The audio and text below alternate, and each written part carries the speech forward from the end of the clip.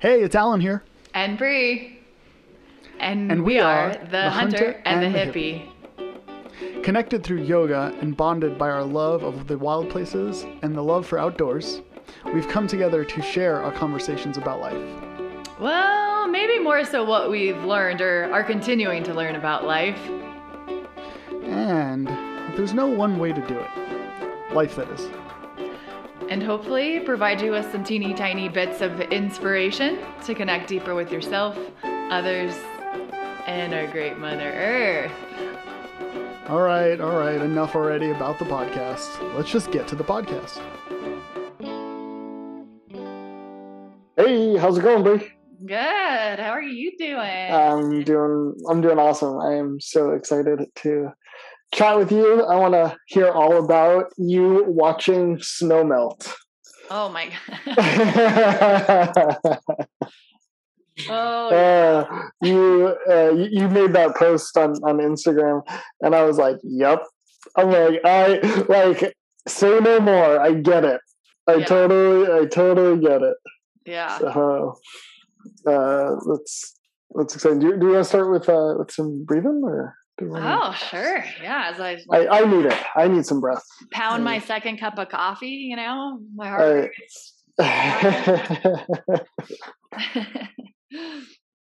All right. So wherever you are, just closing your eyes or finding a soft gaze.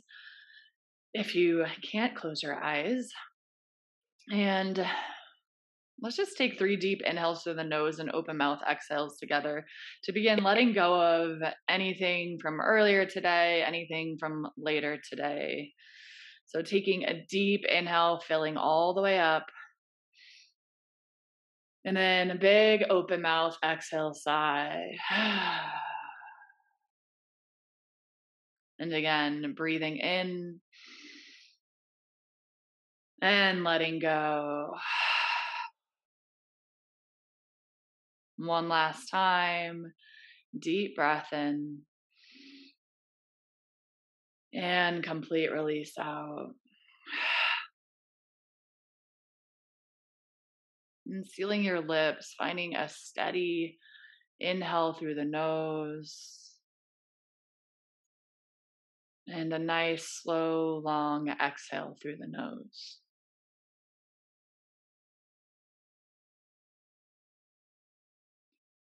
Just observing the quality of your breath. Feeling the temperature of your breath through the nostrils on your inhale and exhale.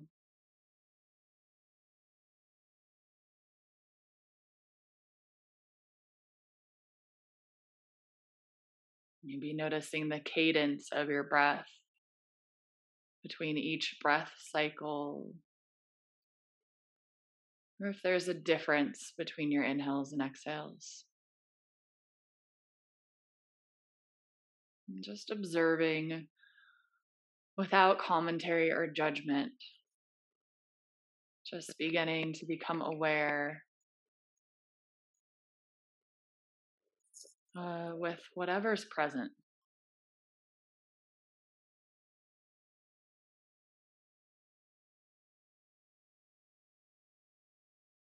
And then expanding this awareness into the entire body.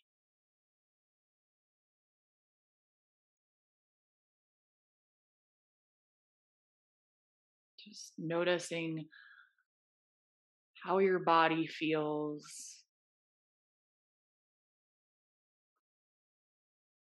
Maybe even how your breath feels within your body.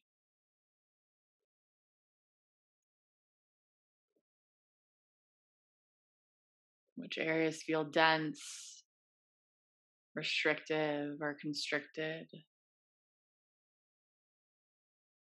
And where you might feel open, welcoming, or soft. Which areas of your body receive your breath?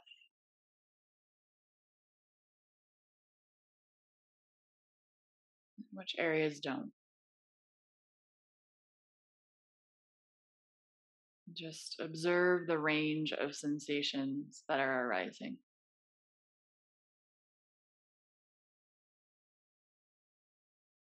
Be with it, whether it changes or not.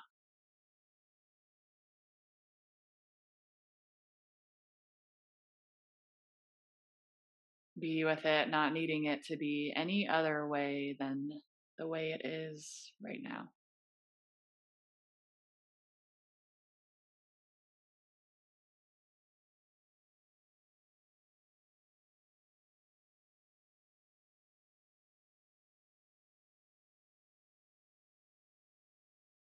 And then bring to mind a challenging experience or maybe just something you've been stuck on.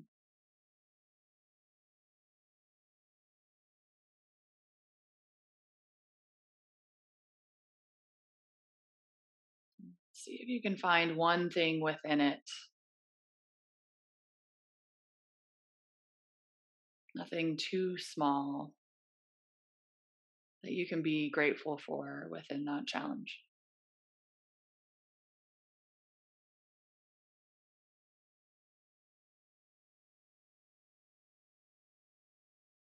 Just feeling that no matter what comes your way, there's always something within it you can be grateful for.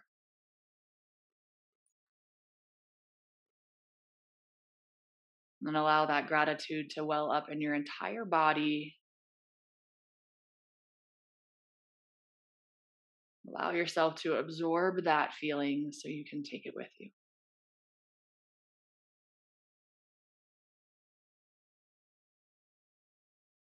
When you feel ready, slowly fluttering your eyes open.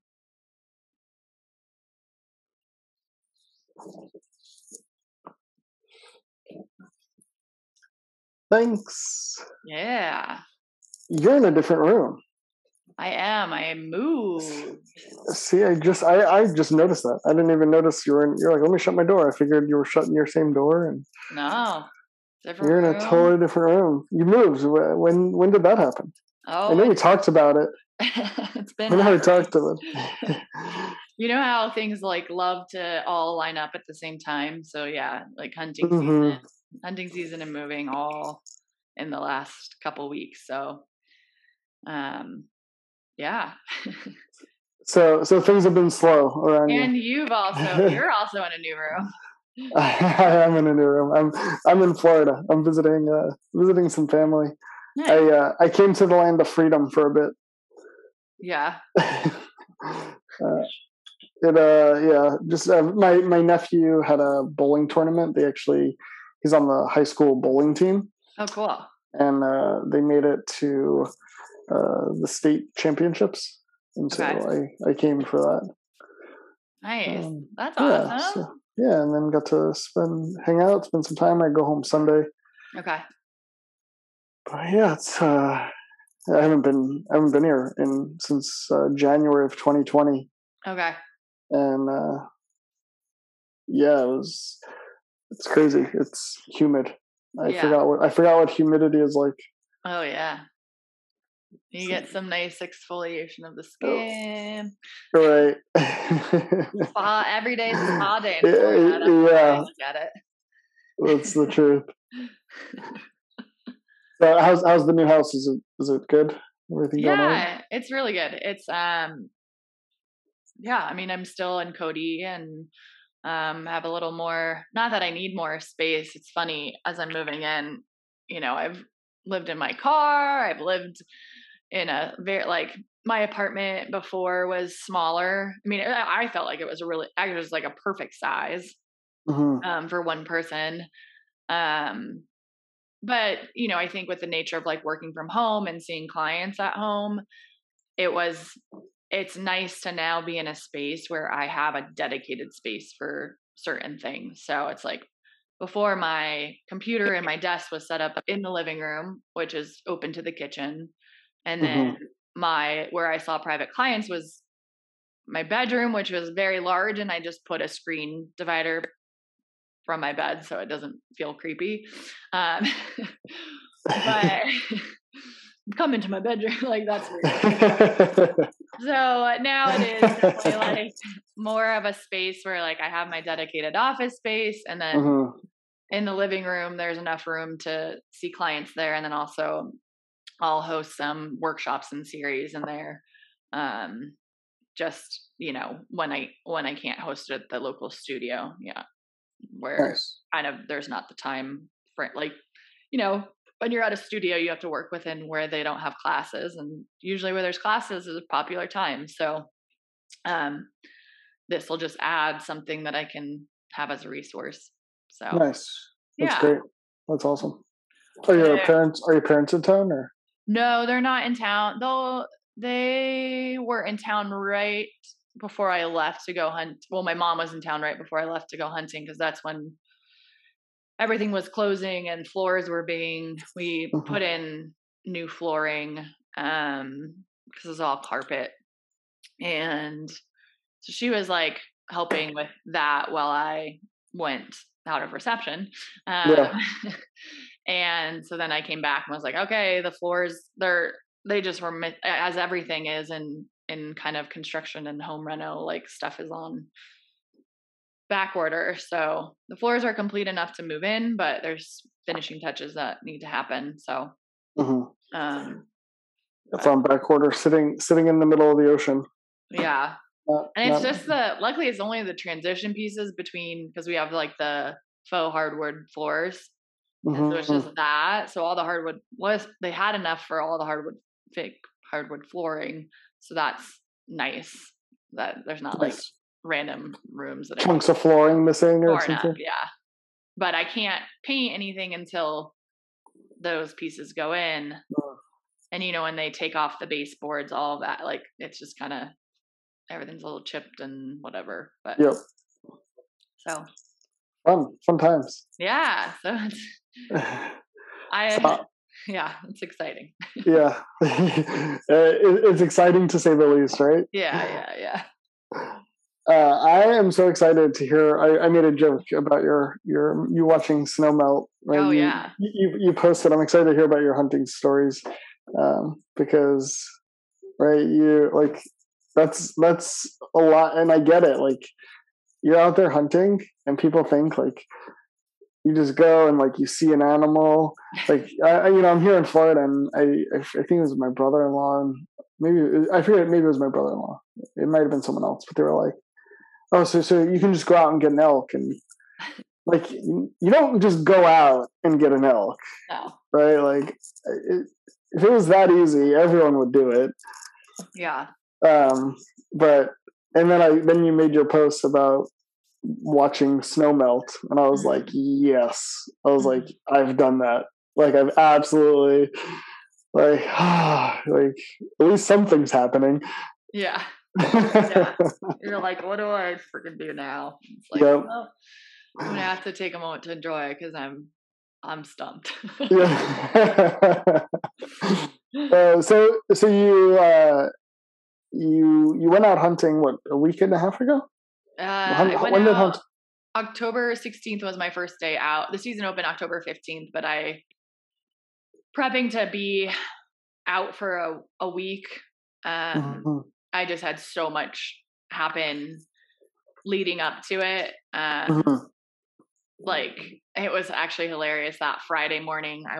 Originally I thought I'd go Thursday night, be there for opening morning.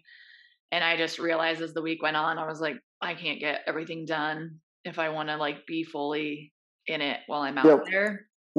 So then Friday morning, it turned into, I have a whole day's worth of work to do,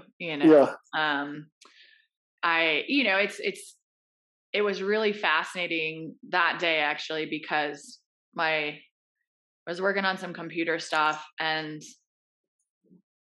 everything disappeared. Like it was all like one of those where I'm like, what just happened? So it was like 3 hours of troubleshooting to get things I needed back in. Oh shit. And a day or two before the water pump in my garden, my farm stand kaputzed. But I hadn't had time to I was looking where I could order one online or try to pick one up locally so I could get it going. And then I realized I can't pick one up locally.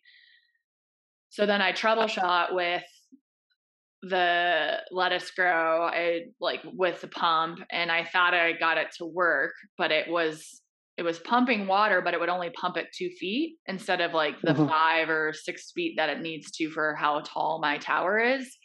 So it turns out like I spent, a couple hours troubleshooting that, and then was like moved it all to the new place. Cause I'm like, well, I had to take it apart. I might as well move it while I'm while it's apart. Yeah, right.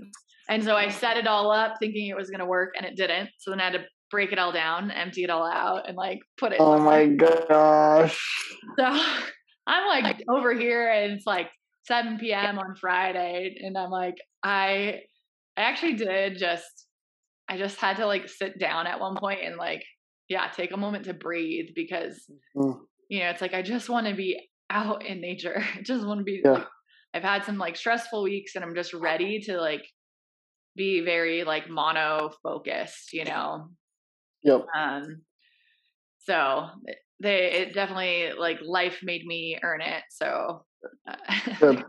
But I went out Saturday, October 16th. And how long were you out for? What's that? How long were you out for? The plan was, so my boyfriend came out on Sunday. He ended up he was out on a fire in Oregon and couldn't come out till later. So kind of all of that worked out perfectly. So he came out Sunday, and he could stay until the following Tuesday. But my whole mentality was, well, by Saturday night, if I don't get an elk, I want him to go out antelope hunting with me, because it's slightly guaranteed, I think, in Wyoming, that you'll get an antelope. And I just wanted someone there to like support, like help me with the whole process. Right. So that was kind of the game plan. So we got out Sunday, and I had spent, a day and a half kind of doing a little more scouting, and I mean, obviously hunting, like, have my rifle with me and everything, but just trying to figure out what zone we were going to go into, because we were planning to backpack out. But my unit, the northern part of the unit, which is where I was, there's just so many ATV roads. So it was one of those areas where you would hike out miles, but then it'd just be a couple miles from an ATV road. Yeah. There was no real place to like backpack out and set up camp where you wouldn't just be right by someone who could pull up in their ATV and hike out. So there's no wilderness out where? So there is wilderness, but so that post actually was from this Monday. So on Sunday, like, I had explored an area, went to another place, saw fresh tracks because there was snow on the ground, and followed it for a while, and then it crossed a creek, and like you couldn't get to where it was. So I was like, I'm going to come back Monday and intercept those. Like, I kind of figured out some areas to cross. And I was like, I'll try to intercept them. So I actually followed those tracks for 5 miles into this big open like meadow basin area. That meadow is probably maybe like a mile in length. And on the other side of that meadow is an ATV road. Oh my gosh. And I knew that because we'd actually drove that road. Like, we were able to drive that road to that lookout. So I've looked out onto that meadow from the other side. But so that was wilderness area. That was like an area I hiked out into wilderness area. But like, so basically the entire length of the wilderness is like, for that section is 5 miles, and it was really the southern part of the unit. I think there's more opportunity to have like backpacked out, but still like so much, like, I don't know. It was just kind of a weird, and there's a big chunk of private land. That's rough. And that's right on the other side of Shell Canyon, is just this big chunk where like there's 1,000 elk just hanging out, You could see them. We didn't see them. We came up on some ATVers that we were talking to, and they're like, have you guys seen it? We're like, no, like, we haven't even seen fresh signs of elk. Mm-hmm. They're like, yeah, there's like we saw like this massive herd just, and they said like 500 elk. And then when we talked to the game warden, he's like 500, it's more like 1,000 to 2,000 elk like sitting on this private land. Really? Yeah. Wow, that's wild. The funny thing is apparently it's Kanye West, one of his properties out here. Of course it is. But, so you spent so how long were you out? So you were out from I was Saturday, out for, like undisturbed, like out for a week, and then I went back for 3 additional days after that. So Saturday to Saturday, and then went out this past Sunday, Monday, Wednesday. And you haven't seen an animal. So no. So I get out Saturday, no fresh signs, nothing. And then Wednesday, we're glassing this, you can glass from the road, this bench trail on the side of the canyon. And we catch, well, Andy glassed like some elk in the trees on the edge of this clearing. And a lot of people won't, like, that was the nice thing about the bench trails. A lot of people won't hike it because it's really like, it's hard to access, say, like the middle parts of it without doing a big hike. Yep. But the downfall is you can glass it from the whole thing. You can glass from the road. Yeah. There are like in the western side of it, there's areas you can just park and like bushwhack up, but then the creek crosses over the highway, under the highway. And so there's this whole zone where you can't get through that canyon of the creek. So we glass these elk. We're like, okay, we're going to go and cross the creek. And then it's about only like 2 miles by cutting the creek. And there's cattle out there too. And so we get up to like the edge of the clearing and we sit and we're glassing. And then all of a sudden 4 people come up on horses and they're, of course they do. Yeah. And they're moving the cattle out. So they come in and the elk. Yeah, exactly. So we were kind of hopeful that maybe the elk were far enough that it didn't like bother them, but we hadn't even seen them at this point once we got out there. So they cleared the cattle out and we're like, well, let's just go in the trees. We'll go in early and skirt around and see if maybe they've moved somewhere in the trees. But it's that crunchy snow. Yeah. Crunchy snow and like deadfall. So it's like, yep, we're not quiet. So yeah, you can't move without making a peep. If they don't smell us, they're hearing us, whatever. So anyways, we go around and we come out and we saw a lot of moose. Did you? Yeah. You always see the animals that you don't have tags for. Yeah. And so it was hilarious because that day, because we like bushwhacked up to the trail after crossing the creek, we were coming down. And the area that we wanted to come down from, there's a cow-calf moose. And we're like, well, we can't mess with them. So it put us into this just like treacherous, like thorn bushwhack, like. Oh, that's awful. And it was like, and in my head, I'm like, even if we got an elk, like, I don't know because it was super steep too, I was like, how this is gonna be like really sketchy to pack out. Yep.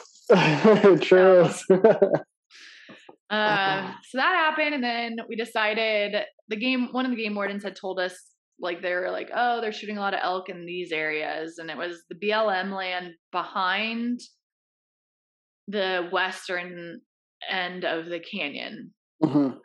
So we decided to go back and try to find a way if we can hike out to this one area. We take the road for a while, and again, it like kind of turns into ATV road type stuff. We park it where it doesn't feel like as far as the truck can go. And we hike up this mountain, and as we're getting to the top of the mountain, we hear like, and we're like, literally get up, and it was like ATVs going by, and we're like, just worked our butts off to like. That's so frustrating.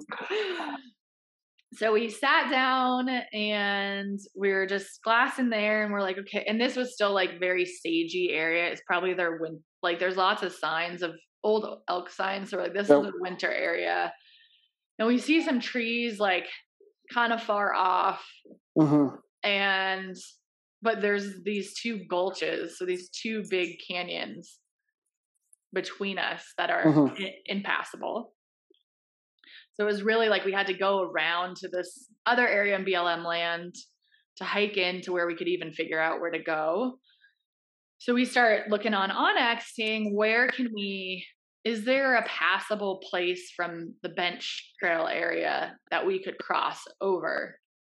And I see this like, looks like a gully that might be passable. So we decide like, let's go into town, have a burger, like reset, and then head back out in the afternoon. So we do that, and we hike into the area where we think is passable, and it's this like this rock fin kind of comes out, and as we get around to see, it's super like cliffy in there, so it's not something. So it wasn't passable. Wasn't passable. So like, let's just walk along on this. We were like a couple benches above the actual trail. So we start to hike along there.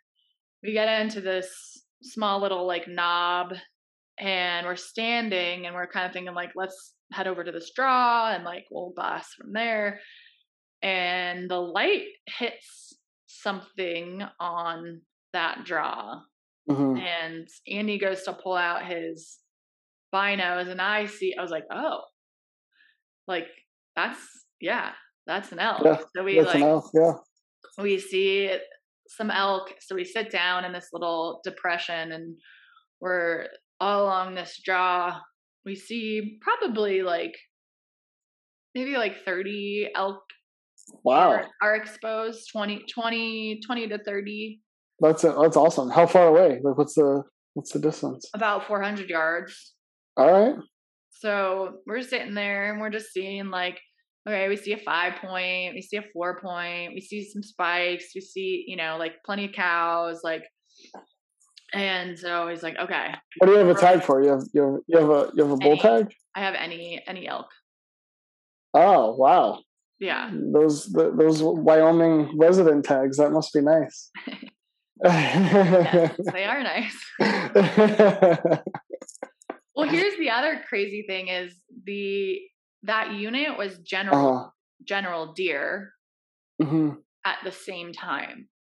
Interesting. So even though like that was, I think, another element that made it really tough was that like opening weekend, we have general deer in there. Yeah. And there's just so many hunters, like, even though they're not hunting elk, like just a lot of pressure and movement and action. So right. I think it really they were like, get out of here. And then we went up to higher elevations one of the days, but the herds aren't up there. Like, I think we might have seen tracks of like a solo bull, but the herds they had just kind of cleared out of those access points. But so we have this plan because being a new hunter and like just shooting my rifle, like, I practiced a bunch of the summer, but like we had decided like I won't shoot anything over 200 yards. Like I wanted 200 yards in feels ethical, like an ethical shot for me. 400-yard shots far. Yeah. Like it's far for anyone. Like whether you've been shooting a while or not, like it's not an easy shot to make, right? You have to understand a lot when you're taking a shot like that. Yeah. You have to understand ballistics of your weapon and right, like how you're feeling in that moment, right? The wind, the weather. Yeah. So 400 yards out, and we have this plan. And as he's telling me it, he's like looking over at me talking, and then he like looks behind me and he's like, there's 2 hunters coming up. No. So I like look at them and this, oh my gosh, it's funny to tell a story. I'm like, I'm at peace with it now. But, there's one guy in front, looks a little bit younger. And then there's this older, like out of shape man. On an ATV. No ATV. That was the whole thing of like this zone, no ATVs can come in. That's like great. we're willing to hike out there. Horses can access it. Yep. But he's using his rifle as a walking stick. Oh my gosh. Barrel down. Oh my gosh. So what had happened is because you can glass it from the road, and this is west of where the creek crosses the highway. So there are access points where you just walk up some really steep hills to get up to the bench trail and on it. And so they had glassed them from the road, parked somewhere in line with it, and then just hiked up from the road. Just literally walked right up to it. Yeah, I mean, it's still a tough hike, but you're cutting off miles, right?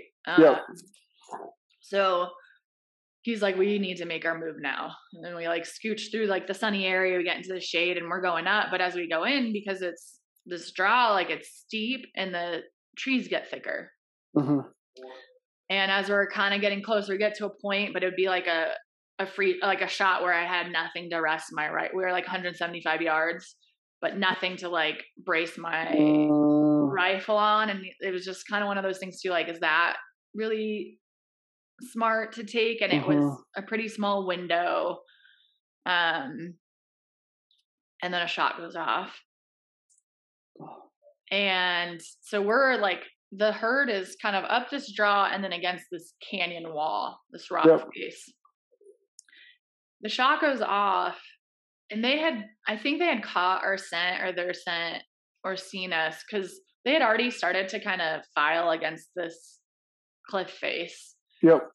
And the shot goes off and it's not like they all just bolt, right? They don't bolt. Yeah. So they just continue to file along this cliff face, and we do have a window between the trees of it, but they're moving, so I'm not gonna, and I can't see a full elk even to like know what I'd be shooting at. So they're filing, and then it was crazy because like we looked over to the draw and there's like 5 cows huddled together, frozen against this rock face, just like they literally were like, what do we do? Like they're just standing there like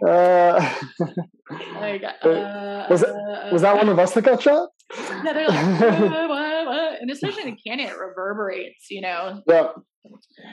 So we're still like, hey, we might, there's a possibility, like if they're not all moving, like we might be able to get in. And it just like the further up we get, the thicker it gets, the steeper it gets, the harder. There's no clear view. Yeah. Another shot goes off. Okay. Second hunter. No, that hunter didn't have a rifle. Oh, interesting. Same hunter. Second shot. So I was like, what was that? And he's like, well, he might be finishing it off. Like, finishing it off. Yeah. Yeah. Things like that. Yeah. So I said, like, we came from the way that they're filing out. And I was like, the cliff face comes down. So why don't we go that way and try to intercept them? So we cut them off. Pick up my pack. We start going that direction, start coming up. Another shot goes off. What? Yeah. Oh my gosh. And so after the second shot, they yelled something. And so Andy thinks they were like, well, we got it. Like the first shot was total miss. Probably second shot got him. And then that third shot, they had probably hiked up and finished it off. So, but as we're coming up, we get up and there's this big rock and the part of the herd stopped. And so we set up my pack, set up my rifle, and he thought we spooked a bull, like ran off to the right. I didn't see the bull, but we didn't. I don't think it was us that spooked him. Who knows what happened because the rest of the herd ended up just they weren't spooked or anything. They were just hanging out there, and then they just start feeding. Mm-hmm. And this is the the interesting kind of observation of like human nature in a sense. Yeah. In that, like, I went out to get meat in the freezer, right? Uh-huh. And here I am with a cow, perfect broadside, 125 yards. Yeah. And because we knew a bull got spooked over, I decided, okay, well, I'm going to wait for that bull to come back. Yeah. Well, how long did it take for that bull to come back? The bull did not come back. Yeah, I know. So we had probably spot that herd around 3:30, and now we're at about, by the time we get here, starting to wait, I would guess it was maybe 5:30, 5:45. I have no idea. And we're waiting and we're sitting, and the cows are sitting there and just doing their thing, and have my crosshairs on a cow, and 6:20, and that's sunset. So shooting hour, we have 30 minutes. more minutes. Yep. Sit there for 30 more minutes. The cow's still on your sides. I can still, at 2 3 cows, I had opportunities. So what was your deciding factor? Like, you're like, day is about to end. Mm-hmm. Like, why didn't you pull the trigger? Like, so it's funny, like, Andy asked, like, talk to me before the hunt, and I said, well, I would like to go for a bull. Mm-hmm.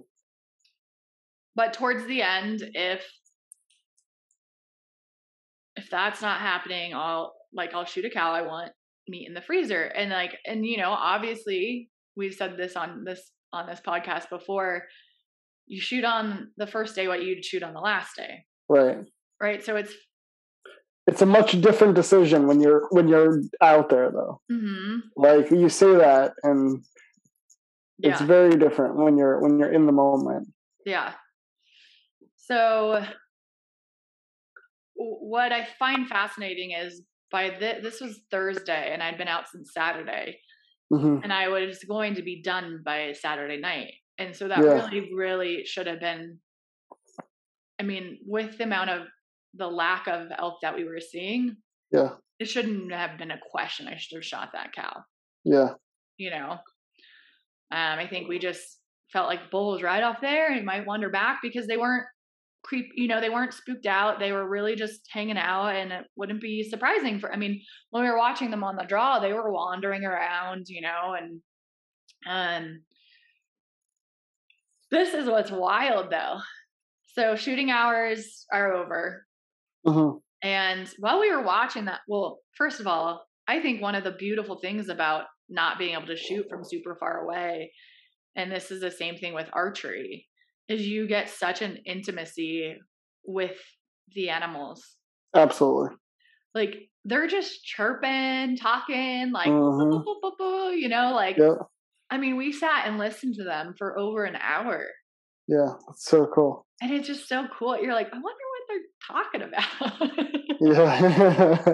You're like, what is going on? We hear like I kept joking. I was like, because there were a few spikes in the group. Mm-hmm. And there was like an attempt at a bugle, and I was like, oh, that's probably like one of the teenagers like trying to get his bugling down. His voice is cracking.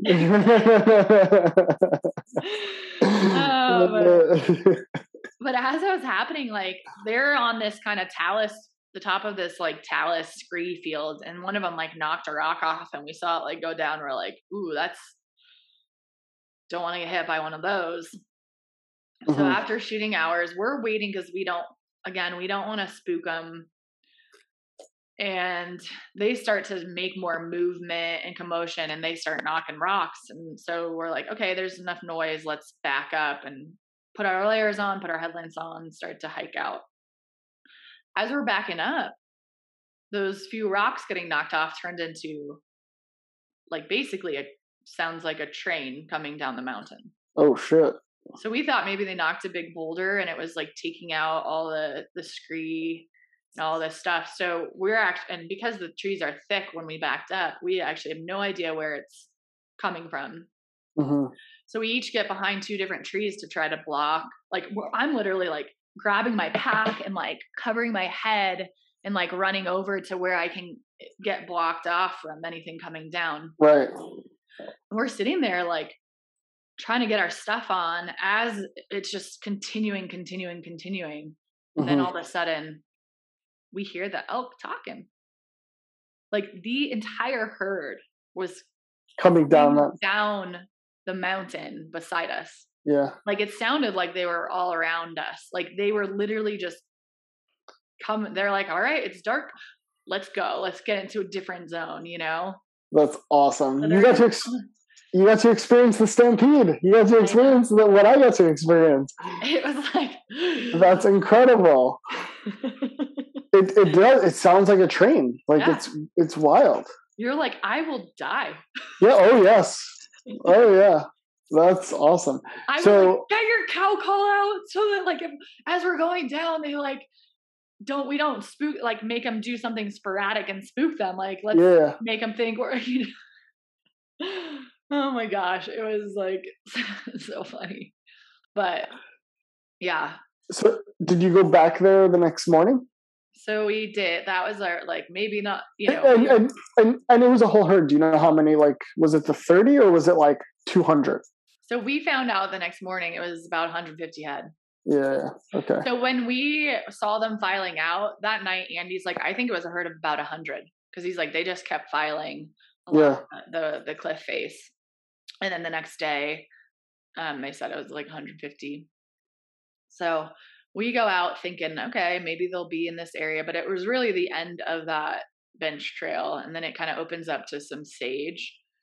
And we hiked out and we came across this father-daughter duo, older, like a daughter was like my age probably, or maybe like early 30s. Mm-hmm. And we're chatting with them and they're like, you see any signs that way? And we're like, no, we didn't see any. And we went in kind of the same way that we went the night before or the afternoon before. And we're like, no signs. They're like, yeah, we heard some guy shot a 5-point in here last night. And we heard there's a herd of 150. And we're like, oh, really? Really? Didn't know. He didn't say last night initially. He was like, oh, some guy shot a 5-point in here and like heard there's a herd of 150. And we're like, oh, really? When was that? They're like, oh, last night. And we're like, oh, okay. Yeah, you know. Oh, interesting. Had no clue. Goes, you think if there's a herd of 150, you'd see something, right? And we're like, I don't know. I mean, I don't know. We haven't. Yeah. Those elk, those pesky elk. I haven't seen anything. So they ended up like not following. We still kind of didn't know like where they were, so we obviously didn't want to like say anything. Right. So instead of them following where we had come from, they turned around, and then we just went out and kind of glassed for a while, and then came back, and we kept walking that trail, and we came up on some game wardens, talking to them, and they said the same thing. Guy shot it last night. They heard of 150, and we're like, yeah, when we shared, we're like, yeah, we know, we were like in it. We were just trying to get closer when the shots went off, and and then the warden said that they crossed the highway. And is that your border of your unit? Oh, that sucks. It was like, yeah, they crossed the highway at night, and they're in the unit north of just above me. Oh, that's terrible. Yeah. Oh, that's so awful. Yeah. So you're starting over. Yep. Like day 6, day 7, I'm starting over. Like, all right, so what do we do now? Where do we want to like hike around, you know? Yep. And what's your mindset? Like, what was your mindset before you found the elk? What, 6 days in? 6 days in, not seeing a thing. Like, you defeated. Where are you? Yeah. Like, oh yeah. I mean, you like my like life lessons from that first was like, wow, how quickly this is like what I teach, what I preach, how quickly it changed, like set an intention, use it as your guide. Even just how much like the possibility of more and how that can change, how one thing can be. Yeah. Like, I think perfect example is like how we can, a lot of it with like gratitude too, right? Like something we can be so grateful for all of a sudden becomes a given, right? And so it's in a similar sense, it was like, well, I'd just be happy with a cow. I just want meat in the freezer. And then now there's this possibility for more, and how just human nature is. I mean, it's a practice to stay true to that, right? Versus being like, oh, well, there's a possibility for more, so I'm gonna, grass is greener, or like maybe there's something better, or like you see something better and you're like, well, maybe that's possible, right? Versus being really just grateful and steady with what you want, Yeah, and I'll challenge you on that, just because you set the intention, right? Like, yeah, your overall intention is to fill the freezer, but you like you told Andy, right? Like you want a bowl. Yeah. And then at the end, right? So like it wasn't like you're like at the beginning, you're like, I'll take meat in the freezer. Like that's all I want.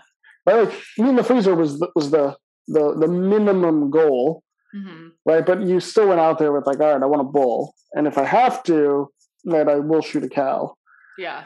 It wasn't like you were like, I just want meat in the freezer. And then you went out there, you saw the cow and you're like, but maybe, right? Like you weren't like going up.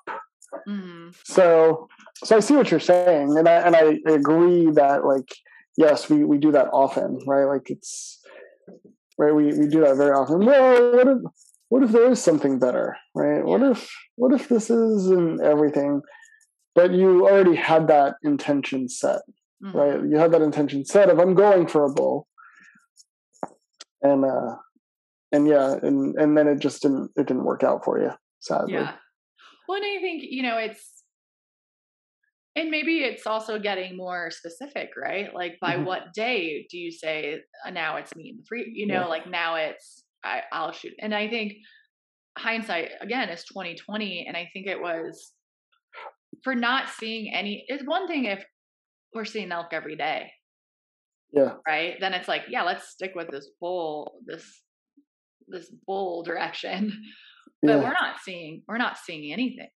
We're not even seeing like fresh. We're barely like, maybe we think we saw some like fresh tracks up in the snow, like up higher of like a solo bull, but to glass and find a solo bull, that is and the literal needle in the haystack.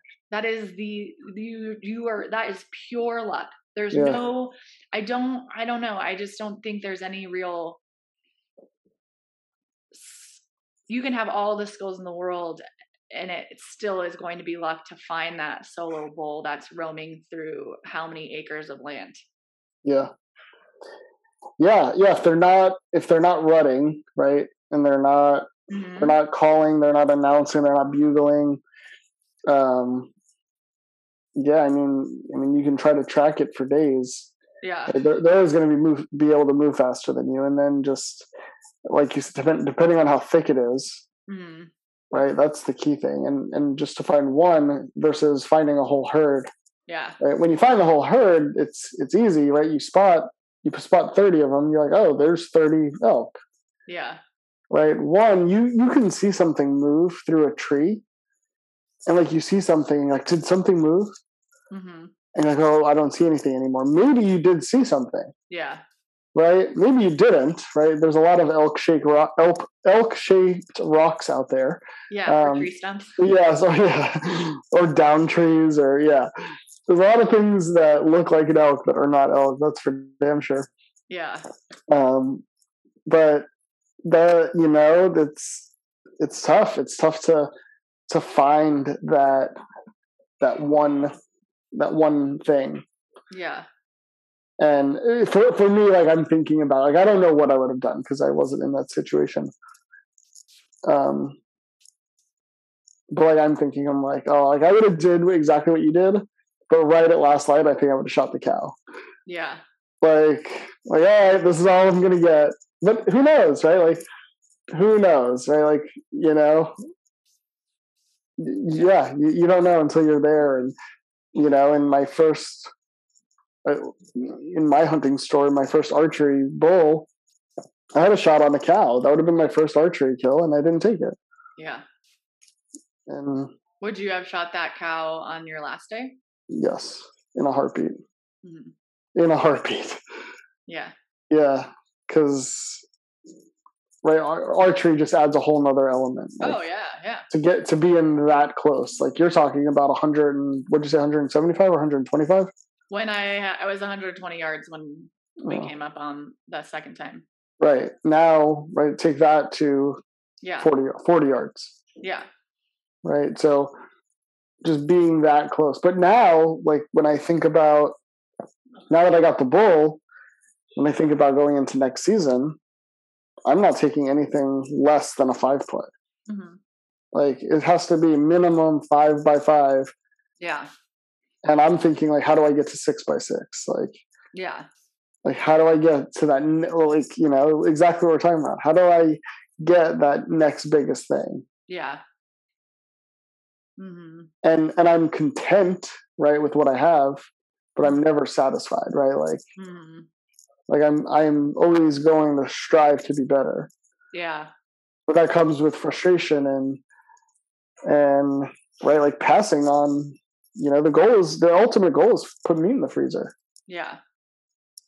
Well, it's interesting. I was talking to some friends the other night, and a mutual friend. Well, this guy who's big time hunter, like just year round hunter, right? He travels all this stuff, and he takes kids out. Like he's just really involved in the hunting community, and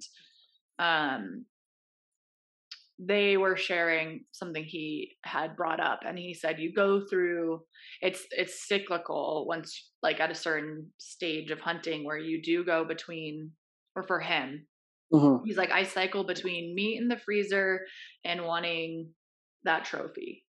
And it's and so I think that's an interesting, just I don't know how many years he's probably, again, like late 30s, and I think has been hunting his whole life, He's like, I go through that of like, or I just need to fill the freezer. And then it's like, no, I'm going to go for, this trophy bull or whatever animal, whatever he's hunting. And it does make sense. Like, I also think if I had meat in the freezer, I'd be willing to, like, say, pass on certain things. Yeah. Right. If I knew that I had food for the following year. Right. Then you have that luxury of picking, right? And really doing it for the sport of it. Mm-hmm. But then I wonder if there's a correlation in that cycle of, I have meat in the freezer, so I have the luxury to go for something bigger. Mm-hmm. Or you're in that period where I'm like, I really need to fill the freezer. I'll go for take whatever. And it probably depends on like what tags you have, right? So if like, like I filled my antelope, I'm going to try to fill my deer. You did fill an antelope. I did. Did I not tell you that? No, we haven't gotten there. I'm so excited. Like, oh gosh, okay. Yeah, so you had a successful hunt. We'll get there. Let's stay on elk. But you filled an antelope. I want to talk about antelope now. So let's go back to like the physiology, like your body. Like, were you like like before you'd seen an elk, before you found this herd? Like, are you like, you're mentally exhausted, you're physically exhausted? Like physical, I think, like I wasn't as physically. I mean, the days we averaged 9 miles a day. Yeah. With a pack, and I'm not on a trail. Not on a trail. I mean, some trails, a lot of bushwhacking. Yep. I mean, it's elking. You're going uphill both directions. Yep. And again, the weight, which for me, like, I do. I mean, weight is just different than than running. Yeah. It's different carrying a rifle, like Yeah. rifle on your side or Right. however. Right. Yeah. You got your rifle, you got your knives, your game bags, you've got layers, you've got food in case you're out for the entire day, water for the entire day.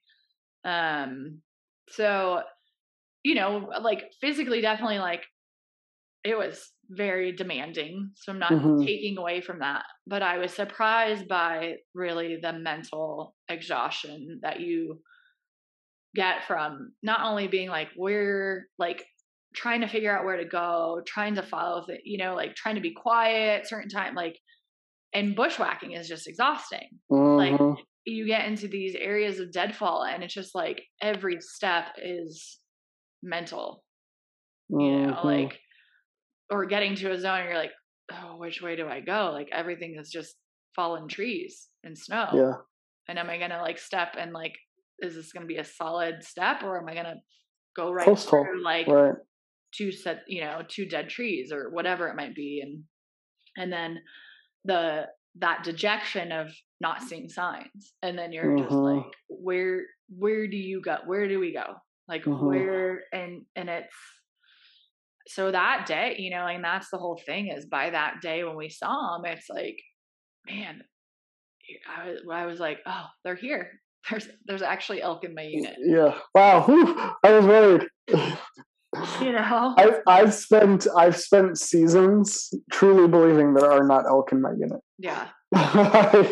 Not seeing a thing, and it's funny you put again. I go back to that post about you watching the snow melt because that was after your week-long trip. That was clearly after you were successful with antelope, right? Like, and you go out there and you're like this is all I got. Like all I got is this moment, and all that's here is the sun beating on this snow, and there's not a fucking elk to be seen. And you're just like, wow, like talk about like you said, dejected, such a good word. You're just there and you're like, shit, like, and it makes you question your existence as a hunter, right? Like, I know this is like your first season and I'm not that deep into it, right? Like I'm, 3-4 years into it, but still like you get out there and you're like, why am I even doing this? Like, this is stupid. Like I could just go to the grocery store and buy a steak and right, it's not the same. It's nowhere near the same, but these are the stories you tell yourself when you're out there, when you're beaten and battered and high stepping over deadfall and post hauling into snow and walking in the dark, tripping over shit and smacking your head on tree branches and all the things, and you're like, this is dumb. And then you see an elk and then you're like, okay, it's no longer dumb. And it's those reminders, right? And it's like, as someone who is just a lover of nature and the outdoors, I think it is important to take those moments. And so even though it is about the elk, right, and filling my freezer, like I can't pass up the experience of being out there, right? And and that day, that was the day again I had seen fresh tracks because there's snow, where like it was either like Sunday night or like these tracks are from this morning or late last night. And I went back. I mean, again, I'm following straight uphill through snow, through all this stuff. And I know I'm a day, if not a day and a half behind this elk. Yeah. And like, I was following it because I wanted to actually see if he was just circulating the area, right? Crossed a couple creeks and I was like, maybe he just beds down and then I'll see tracks coming back to the creek. And then that's easy. I go glass from the ridge over there. Wait for him to circle back and wait for him to come through. But he was moving to a different area, and I followed it and it was right before I came up onto that meadow. And I knew that meadow because I'd seen it from the other side. And I was like, okay. And I just stopped and I was like, all the, like it felt like it was snowing, but it was, that snow melting. And I was like, I need to just take this in, right? Yeah. Like That's when you look at that meadow and you're like, oh, that's what the other side of the meadow looks like. mhm, You're like, shit. yeah. And it just was, I mean, that meadow is so vast Yeah. and there's trees lining the whole thing that I was like, I can get to a high point. I'm gonna only be able to glass like the smallest amount of it from this side. Yep. And again, like right over the other side of the high point is private land. Mm. So I did go up like halfway and glassed a bit, glassed the tree line. And then I was like, I'm turning around, you know, and I could have, Yeah. and then I questioned myself. I was like, I could have sat here until till sunset, seen if something came out, and then Yeah. hiked back the 5 miles. Um, but I think I also started to think, okay, well, how am I getting this? How am I going to get this out? I was by myself that day. Mm-hmm. Can I even get anyone else to come out to hike, for Mm-hmm. a trip of 10 miles round trip? Yeah. So, That's rough. you have to think about those things. Well, I'm willing to go in, but am I able to get this out? right. Yeah. That's a true ethical dilemma. But And yeah, you have to be able to, right? Like it's funny, you make decisions, like you're saying, like, oh, like maybe I could have stayed. Yeah, maybe you could have, maybe you wouldn't have seen anything, maybe you would have. Like every decision you make, you question. yeah, You're like, is this the right decision? And that's the thing, like you're not, like you're trying to make the right decision, but there is no right decision. mm-mm. Right? The right decision is watching the snow melt and oh wow, look at that view, look at that sunset, Mm-hmm. and taking advantage of all of the things that you get to take in while you're out there. Like while you said the goal is the elk, it's also appreciating what's leading you, what's leading you to it. Yeah. And I think that was like the other part is again, like you get to see your own human nature, like just Mm-hmm. human nature as a whole, but also like stuff that I work on, right? Personally, like personal growth type stuff. You Yeah. get to see it show up and that was another thing that I've worked away from Mm-hmm. was being hard on yourself for being like, I could have done more. Yeah. And actually just being able to be like, acknowledge all that I did do. Right. But even till yesterday was closing day. Okay. And I ended up in the morning. I was debating. I'm like, okay, I have yoga in the morning. I have like my nidra at noon. Maybe I drive. And here's the thing: it's at least an hour and a half drive one Mm-hmm. way Yeah. to my unit. Yep. And I had gone out Sunday, Monday, Wednesday, Mm-hmm. and just for day trips, right? Yep. So 3 hours of driving minimum. Yeah. So like Right. I had already driven that week 9 hours minimum. Mm-hmm.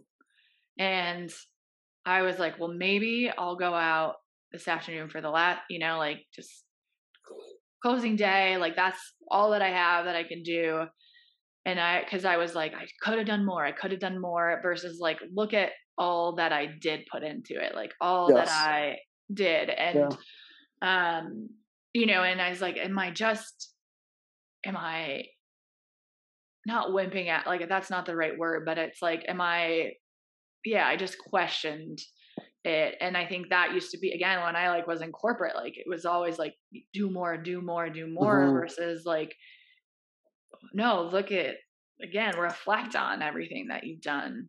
Right. And so actually yesterday morning, I was like, you know what? I'm going to flip a coin. I'm not making this decision. Cause Mm-hmm. I also, I put with moving and everything, like a lot of my work has been on the back burner. So there's a lot of stuff I needed to catch up on and all of that. And so I flipped a coin and the coin said not to go. And I was like, okay, all right. Like, yep, I'm not going. Yeah. And I can't like regret it. And I can't beat myself up about For not sure. giving that last day, and I have to Yep. realize how much I have given to it. So Yeah. yeah. Well, I love that you say, right, the human nature, and this is right. I've talked about this in my story of hunting, and we didn't label it as human nature, but like that's what it is, right? That's when I'm out there, and like who do you say you are, right? Mhm. Like what you said is one side of that human nature, right? Like it's just to downplay everything that you've done, Yeah. right? But then there's the right. Who do you say you are, and Mhm. then do you really show up as that person? Mhm. And I in my stories and other episodes, right? Like you hear like you're at odds with yourself, like you especially when you're by yourself out there, Mhm. right? Like that's really like when it gets crazy because it's just you, Mhm. and it's who do you say you are, and then are you actually living up to be that person, and then is that who you really want to be? And it's like the story when I read my journal, I'm like, wow, like I'm not being who I said I was, Yeah. and what needs to change, and why does that need to change, and in order to keep my word. And that's part of human nature, right? Human nature, right? Like we can talk all we want, but then when shit gets hard, right?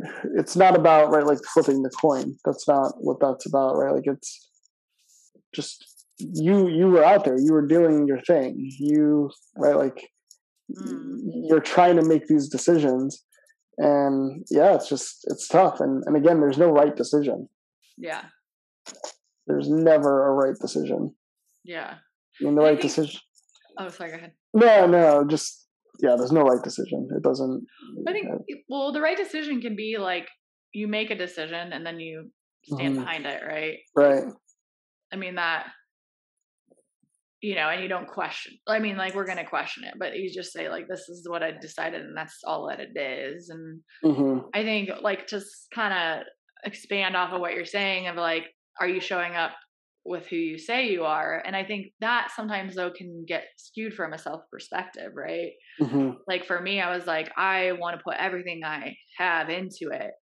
And I did, but then I was like, no, but did I? Right? Yeah. Because I could have stayed out longer on this day and I could have done this on this day, right? And Hmm. but then I mean, that is the nice thing about having friends is they can be like, you did, like, just, you did a lot, like, don't, and because you think if, and that was like the other lesson was, no matter how hard you work, Hmm. sometimes it just doesn't go your way, Yeah. right? And I think Yeah. that was like, that's that thing of like, well, if I could have done more hours, yes. I could have also taken off work for 2 full weeks. I could have been out there, like, Hmm. I could have gone to the southern part of the unit. Like, there is so much that I could have done, Yeah. and I could have done all that and still not gotten milk, right? Right. So like, I worked really hard. Could I have worked harder? Yes. Did Hmm. I? No. But had I worked harder does not mean I would have that elk. Right. And that, I think, is really interesting and unique about hunting versus other things, Hmm. like other activities of, like, say, even just running like that. Yes, you have surprises, right? Like, you can get an injury or your stomach just isn't in your favor for that 50-mile run that day. Hmm. But there's so much is like, I know that I can tough through anything Yep. and be successful, Yeah. like complete that run. I know that with Hmm. hunting, you can tough through Tough through anything and and still still not not get get. that, Yeah. like, and maybe that's the lesson is like, is really is how much we are out, we have no control of the external, right? Hmm. And all you have a control is like how you relate to it. And Hmm. that was the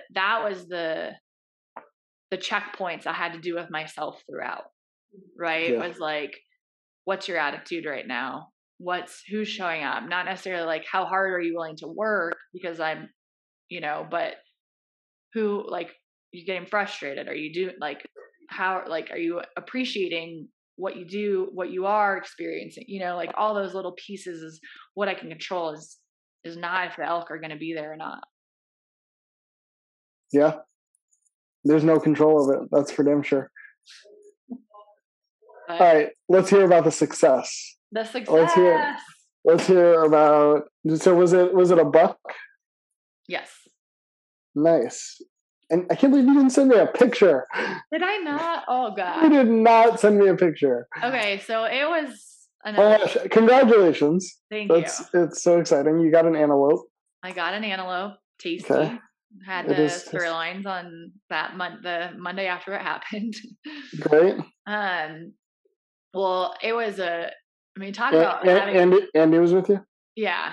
So talk about story. Like, my hunting stories are like, wow, year one. Okay, here we go. So we go out. My unit's fairly close to town. Mm-hmm. We go out. We did follow a couple, kind of try to stalk some herds and spook them or whatever. And they're super spooky animals, huh? Yeah. They see you and they're gone. Totally different than the way the elk that you, right? The elk are oh, gunshots? What? I know. No. Well, and it's so funny though, there was an old cow in the herd that we were glassing that eventful evening, and you could just tell she's on the look, she's the lookout one, right. She's something's happening, and she's just whereas antelope, they're kind of looking around, but I've also heard they're super curious. Yeah, they are. I've had during archery season, I had a buck walk up to me 95 yards. He wouldn't give me a shot, but I got him in. He knew I was there. Yeah. And I was there, and I was crawling towards him. Yeah. And he kept coming to me. He was super curious. Yeah. During rifle season was very different. Antelope seed during rifle season, at least where we hunted, they're nope, and they're gone. All 80 of them at once are just run. It's they're the school of fish. They all turn together, and they are gone. They are the spookiest animals ever. Yeah. So we had a couple herd. One of them actually, there was a buck that lagged behind. Mm-hmm. And was kind of just meandering, but there wasn't enough cover. So that's a challenging thing is they're everywhere, but they're also in zones where you can't sneak up on them. Right. Mm-hmm. So we had this buck and he was just too far out. And then he started heading away from us.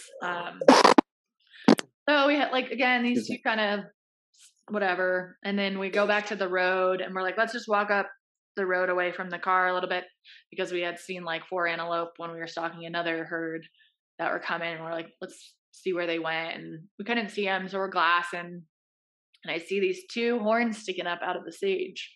Mm-hmm. And I was what's that? I think that's an antelope. I think there's a buck over there. Mm-hmm. And he looks over and he's yeah, there's a buck. And it's dark face, looking at it. I was really kind of creepy. Yeah. Bedded down, and then just kind of his head's down. Mm-hmm. And then across the road, we see a herd of does bedded down, and we're okay. By this time it was kind of heading into midday ish. It was nice and cool out, so that was good.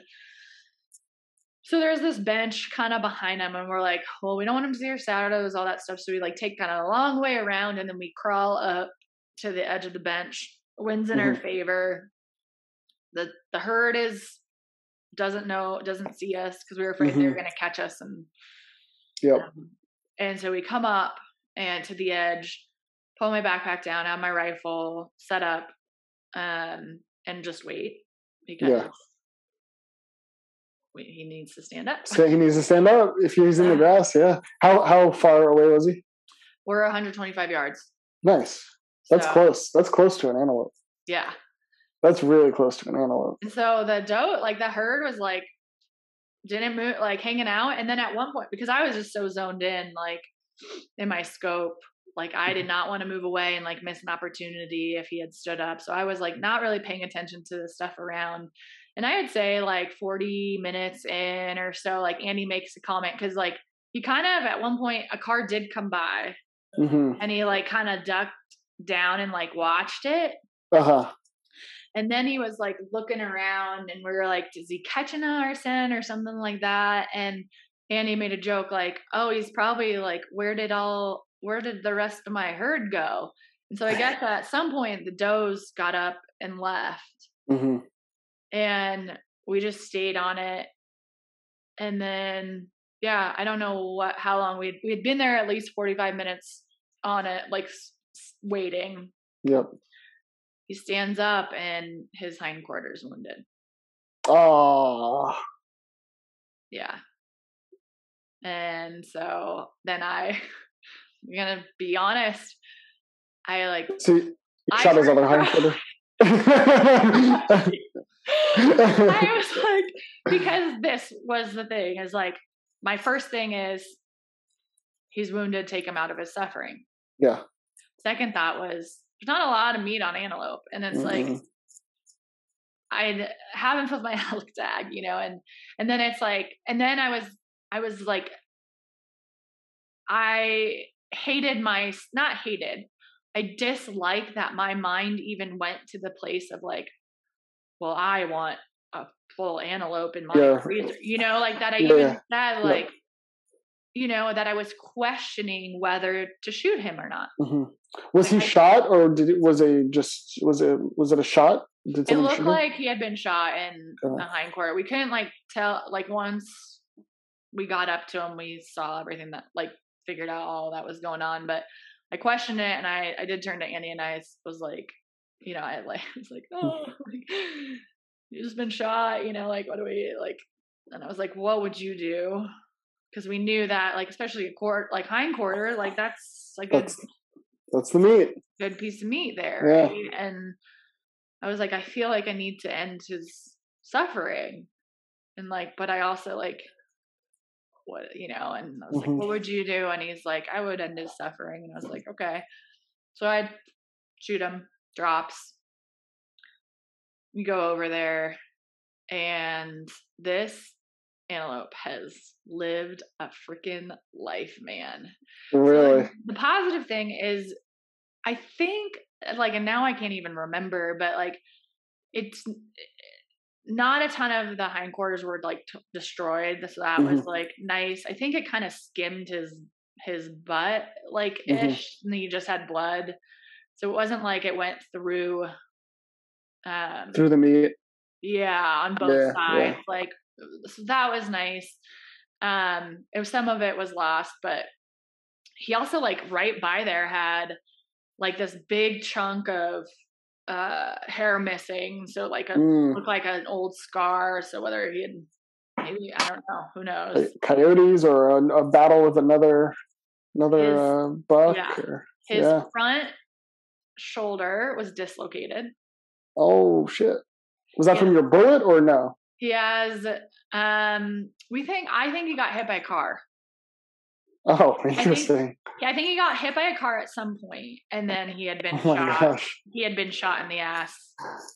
That poor antelope. So no, it's crazy though. And then he's got this scar on his snout, and then one of his horns is like shredded. So he definitely fought. He definitely has gotten into some fights for sure. I want to see pictures of this thing. And he just it was like, it's like the tip of his horn is missing. Oh my gosh. So then because it was cool enough and I wanted to practice field dressing just for when I was like, be prepared for the elk, we like did it all out there. And what was interesting is his other front quarter was super bloody and and so I was like, I swear my shot didn't go through his. Like, I was like, why is that? What's going on? You know? And then when we got back and we were butchering it, like I'm back and forth, like he's skinning it off the bone. And then I'm kind of back and forth, sealing it, cutting it, whatever. And he's like, look at this. And there's a hole through one of his other front quarter, not the one that was dislocated. And I was like, did he get shot? Like, was that like maybe an old bullet wound? He's like, no. And he moves his leg he had broken that other leg, and it was like a compound fracture. So basically he continued to run, I think. Oh my gosh. I think he continued to run on his broken leg, and it like the bone had like cut through his muscle. Whoa. Yeah. Nature's gnarly. We're a bunch of pansies as humans. Like these things even, like, are getting shot in the leg and he got away. Like obviously the puncher couldn't finish him off for that hind court, like that one, you know. Sadly. So last year when we went out antelope hunting, we took a guy out and he shot a really small doe that had been shot. Mm-hmm. And sadly, I think a lot of hunters will take really far shots on antelope. Mm-hmm. Because they're so spooky. They're fun to hunt, but they're tough to hunt. They're tough to get in close. Mm-hmm. And you have hunters that'll just start throwing pot shots out there, and and you'll get exactly what you got, right? Like you'll get bullets in back legs, and yeah, my buddy had the same thing. Like when he shot it and killed it, and like it was clear that it wasn't using its back leg, and so it's sad. It really is sad, but it's also right. This shows the resilience of these animals, right? Like all these animals, like this buck sounds like he's been through hell and back, right? You know, literal, and he's managed to survive to talk about it for as long as he did. Yeah. When you bring that up, I really, I mean, I had a moment in that experience where I questioned stuff. You know, I was just like, there's going to be one-offs, right? Like, who knows? It could have also been like a 12-year-old who was taken out, you know, like who knows what happened there, but it did made me like have a like question, like, what are we willing, like, and even with the elk, that the two hunters we chatted after the day after the event, they had been talking to someone who shot an elk from 850 yards. Mm-hmm. And I thought, we talk about fair chase as hunters, and is 800, like, is that fair chase, you know? And I know long range shooting is an art. It is very much a skill. But I like, there's a part of me that just thinks like fair chase, like the animal should have the opportunity to smell you or whatever it might be, right? Like, you know, and again, I don't want to take away from the skill of shooting from 400 yards, 500 yards. Yeah. But they really don't really have a chance. And like, I think that's the draw to archery for me, is like, you have to be like being able to track, like stalk, sneak up on something is just, it is truly like like I think the like epitome of a fair chase.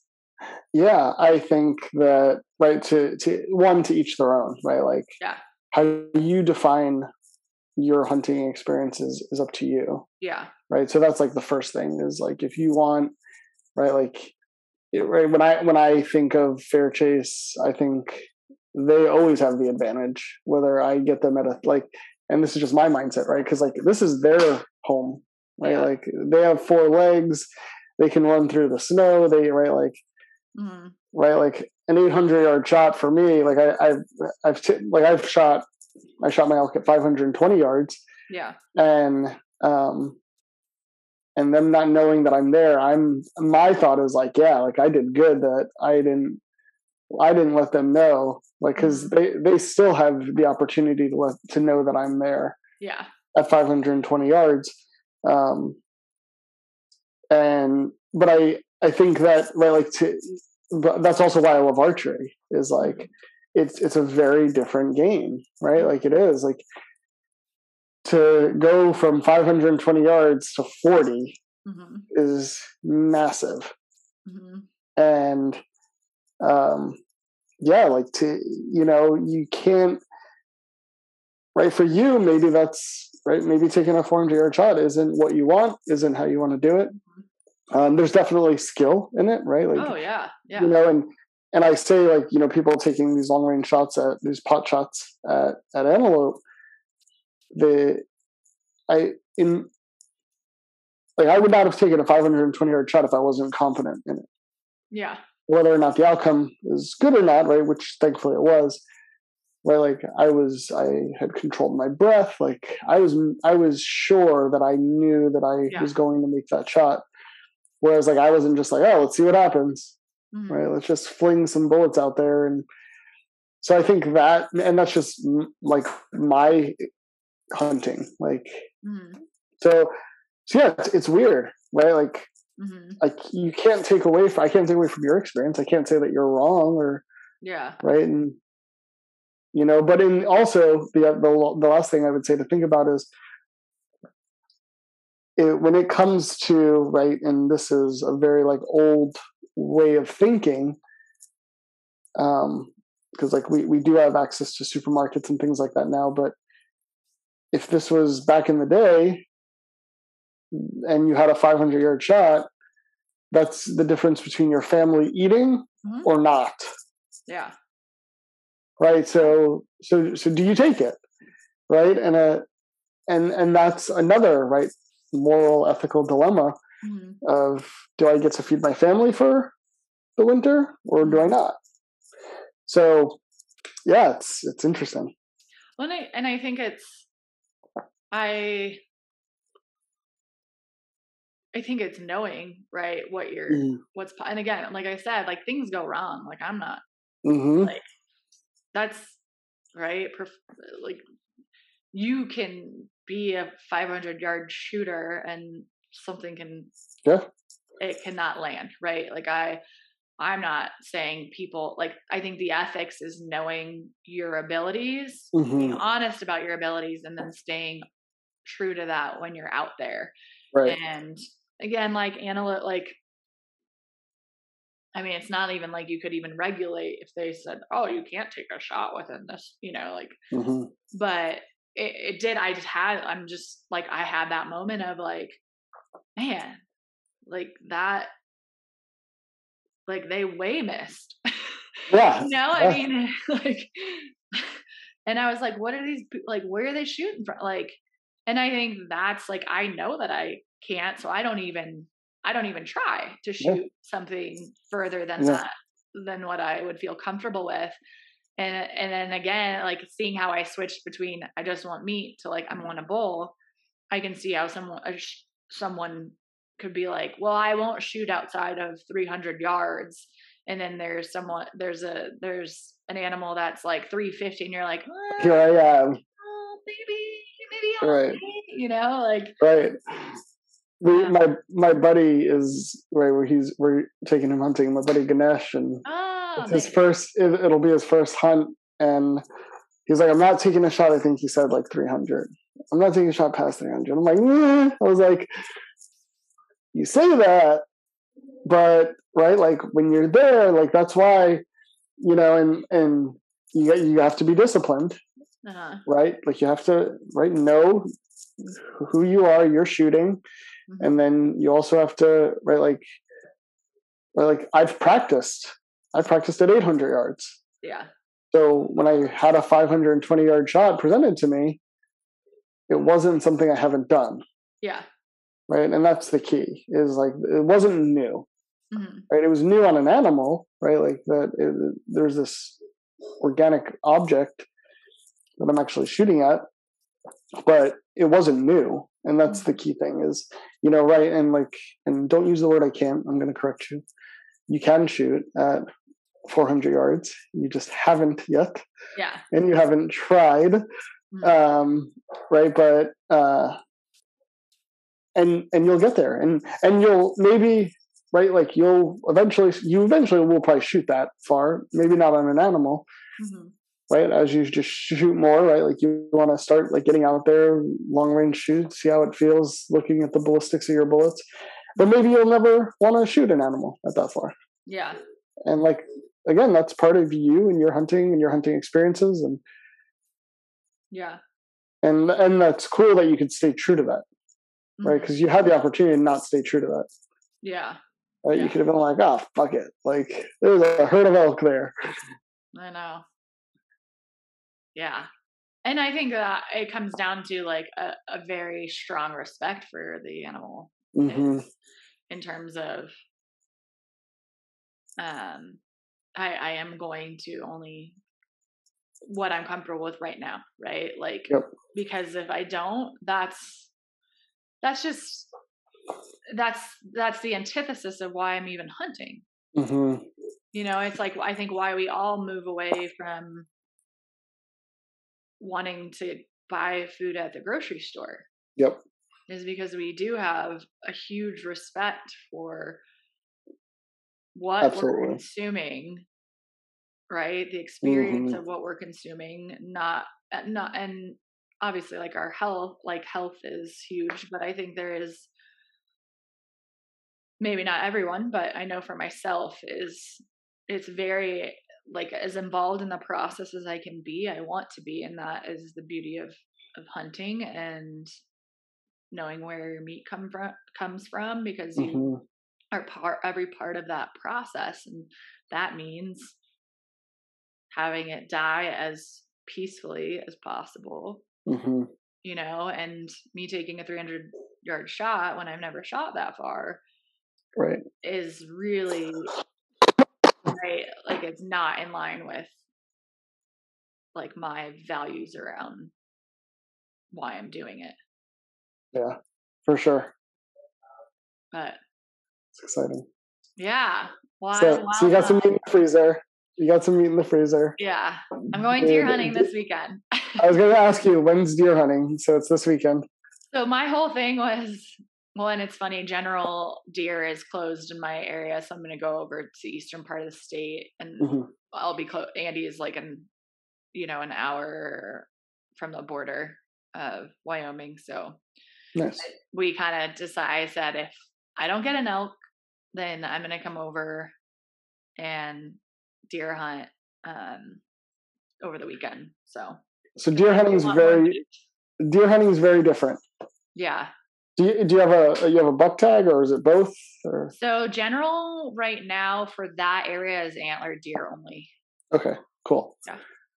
Yeah. So based on like how you're hunting, having Andy with you, like you're gonna get one. I'm confident. Okay. I'm confident in you. So I had a deer tag this last week. It's actually going on right now while I'm in Florida, and I didn't fill my tag, but I had a buddy who I met at a jiu-jitsu camp who had a doe tag. Yeah. And he reached out to me and he's like, hey, do you know any good places to hunt? Yeah. In this unit? I'm like, I have a tag in that unit. And I'm like, so I'm not telling you where to go hunt. And then he told me, he's like, oh, I have a doe tag. And I'm like, you have a doe tag? God damn it. I was like, come with me. I was like, just come with me. I was like, I'll show you like the unit and like a doe tag. Like, I will get you a doe. Like that is like, we will have a doe down. No problem. And he was skeptical. Like he hunted last year by himself or with a friend or something. Just, they didn't like, it's like hunting is the hardest fucking thing to get into. Yeah. Yeah. And yeah, like he was like, so like not pessimistic, just, realist. And like here I am, I'm like, oh, we'll get you a doe tag. And he's like, that ain't happening. And I'm like, and I'm just like, I'm 100% confident. Like at this point, like a doe tag in Colorado, like in Boulder, because like that's where we were hunting. Yeah. I'm like, we are going to get you a doe tag. Like it is going to happen. Like I will get you a selection of doe to choose from. Like, that's the difference between elk and doe, or elk and deer is, and just right, like the difference between a buck and a doe at that point, like is just, that can be hard, right? Is actually getting in front of a buck. And then for me, I'm also very picky because I've already shot a buck and I really don't like deer meat. Okay. So I wanted something bigger than what I already have. Yeah. Even if I saw a buck, it wasn't definitely going to be a shooter. Yeah. But I was like, come on, like, let's go. We're gonna put a doe down for you first. This is your first hunt. We're gonna make sure it's a success. Yeah. And like he was definitely weary, and you could tell he was weary out there. And I'm just like, no, like we're gonna do it. And like you could tell he was just so weary about it. And I'm like, yeah, oh, like you can be weary, like just be ready to shoot when I tell you to shoot. Yeah. And we started in this one area and nothing, and then we heard like 2 gunshots. And I'm like, I'm telling you, they're here. And like deer are dumb. Yeah. They are like the rule is if you take a shot on a deer and you miss, reload, because they're just gonna stop. Yeah. Like they'll run a little bit and then they'll stop and they'll turn around and they'll be like, who's shooting at me?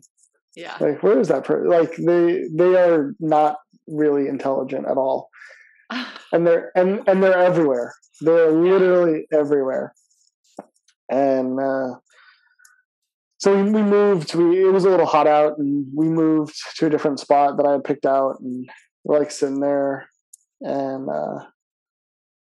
it was funny because I had this thought, and I was about to say it out loud, and I didn't say it out loud because I turned my head to like scan a different part of the area.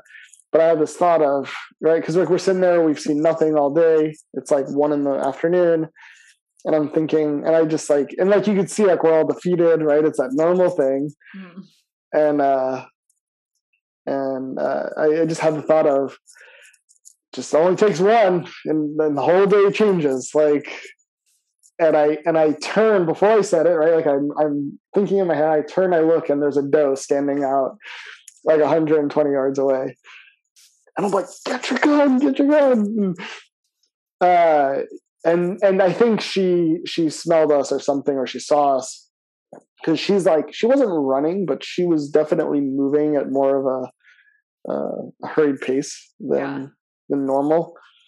And so like we went on like a fun chase, like trying to chase that one. And then we ran into 3 more. And like we didn't get a shot. We didn't, right? Like we didn't get a shot off, right? Things could have worked out better.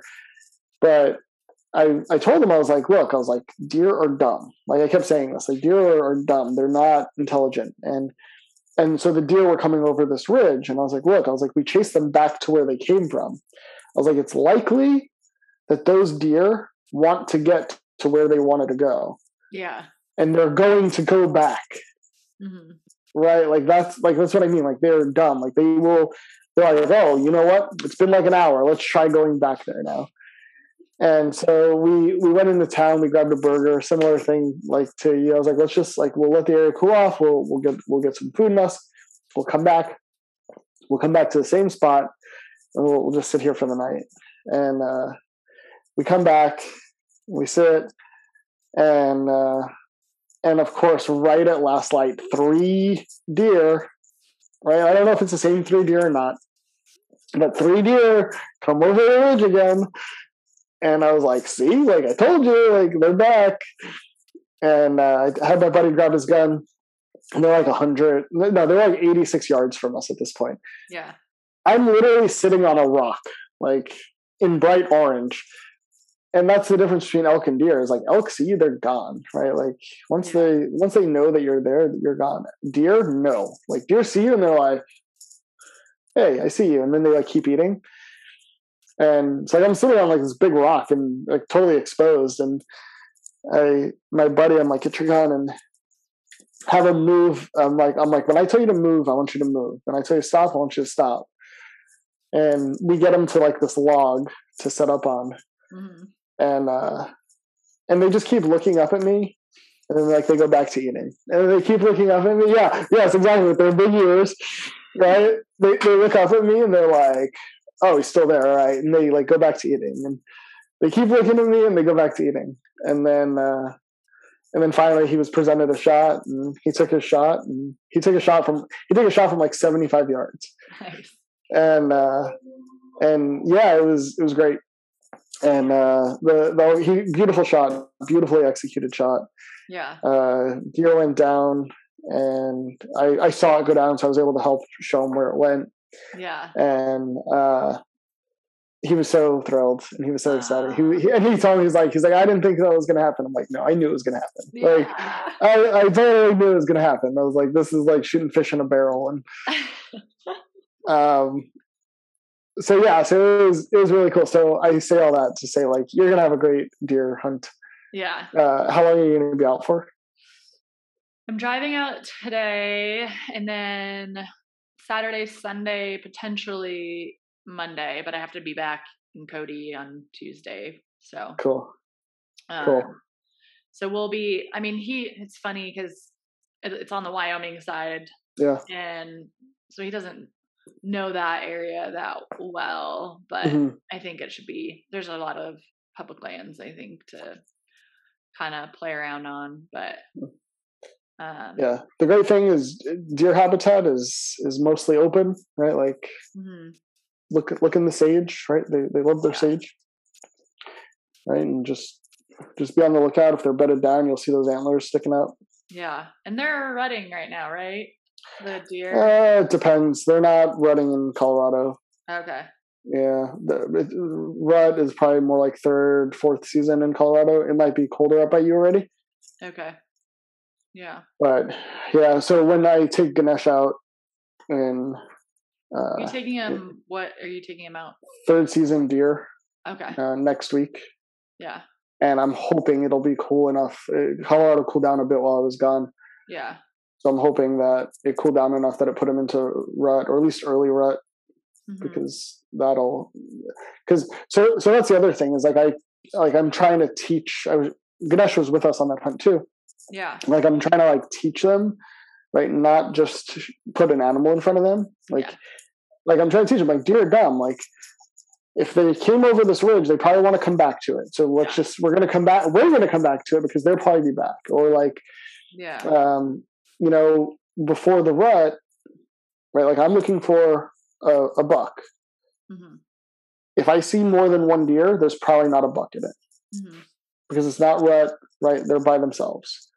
Right. So it's most likely if you have 2-3 deer, it's probably does and fawns. Yeah. Right. Whereas during the rut, if you see does and fawns, you look for the buck, right? Yeah. The buck's going to be in there. And that's the thing is that just comes with time and experiences, learning how these animals are, why they are the way they are, and what causes them to act the way they act, and then just capitalizing on those things. So to your point earlier, there's instances where I worked my ass off and didn't get shit, and didn't see shit in a hunting season. Whereas I feel like now, I feel like success is coming a little more regularly. Yeah.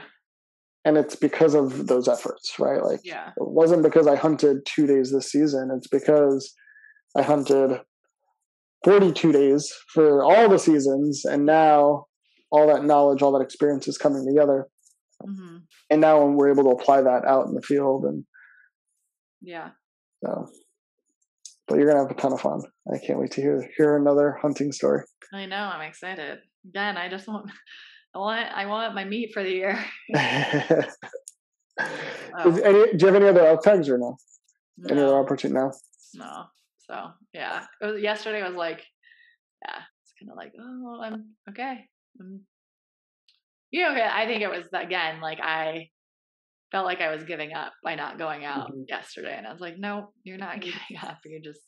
You have a life outside of hunting. Yep. You have to work. Yes.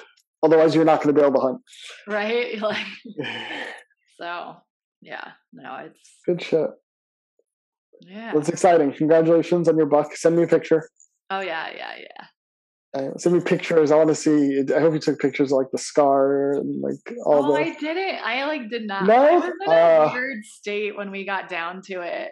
Okay, I think again we got there and we saw how it its leg was just certain things, and I was just I was emotional again because I was like, what has this animal it wasn't about killing it, but I was like, oh my gosh, this anything that suffers is is its I feel it, Yeah. and I think that was, The funny thing is we all suffer.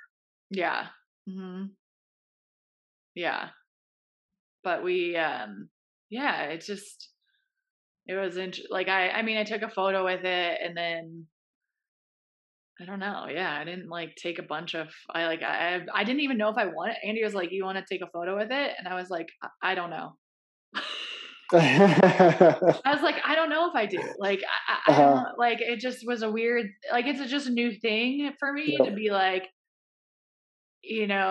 like you set up your animal for the photo, and I was like, I mean, but we do that with humans. Like, the Mm-hmm. more the mortician like puts makeup on, Right. make like, so it's like not different than what we do with humans, but it felt really weird for me to be like, Yeah. pick him up and let's put his legs this way, and I was like, I don't know if Yeah. I want to do that. Like, this feels Yeah. Turn like, the head, tilt the head.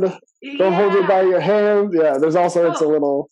like, yeah, and you're proud. Like, and the thing is, like, after hunting season, like, when you see how hard you work for it, like, it makes sense that you're going to be really proud of it, right? And Yes. like, it makes sense, the photos of holding the, but I guess for me, again, it's like everyone's kind of relationship and experience with it is so different, and I just, Yeah. at that moment, I was like, I can't hold the head up. Like, it didn't feel right for me, Yeah. and I don't know if it ever will.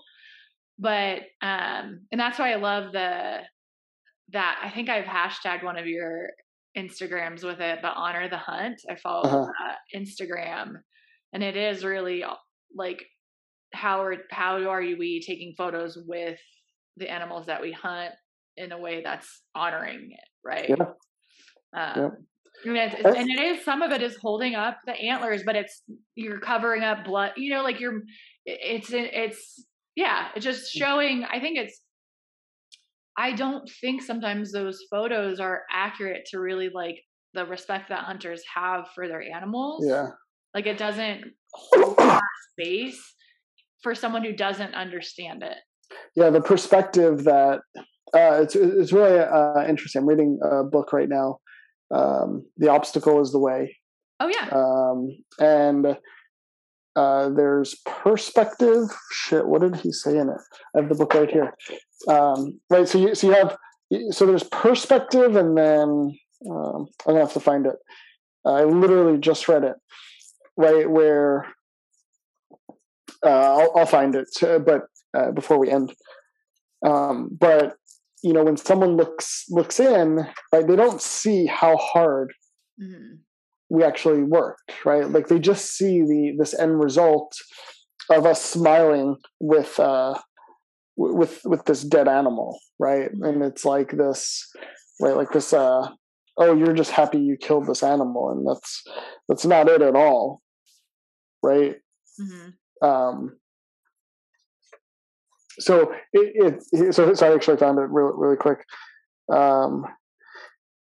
So it's from, so he, in the book he talks about it, but it's from a different book.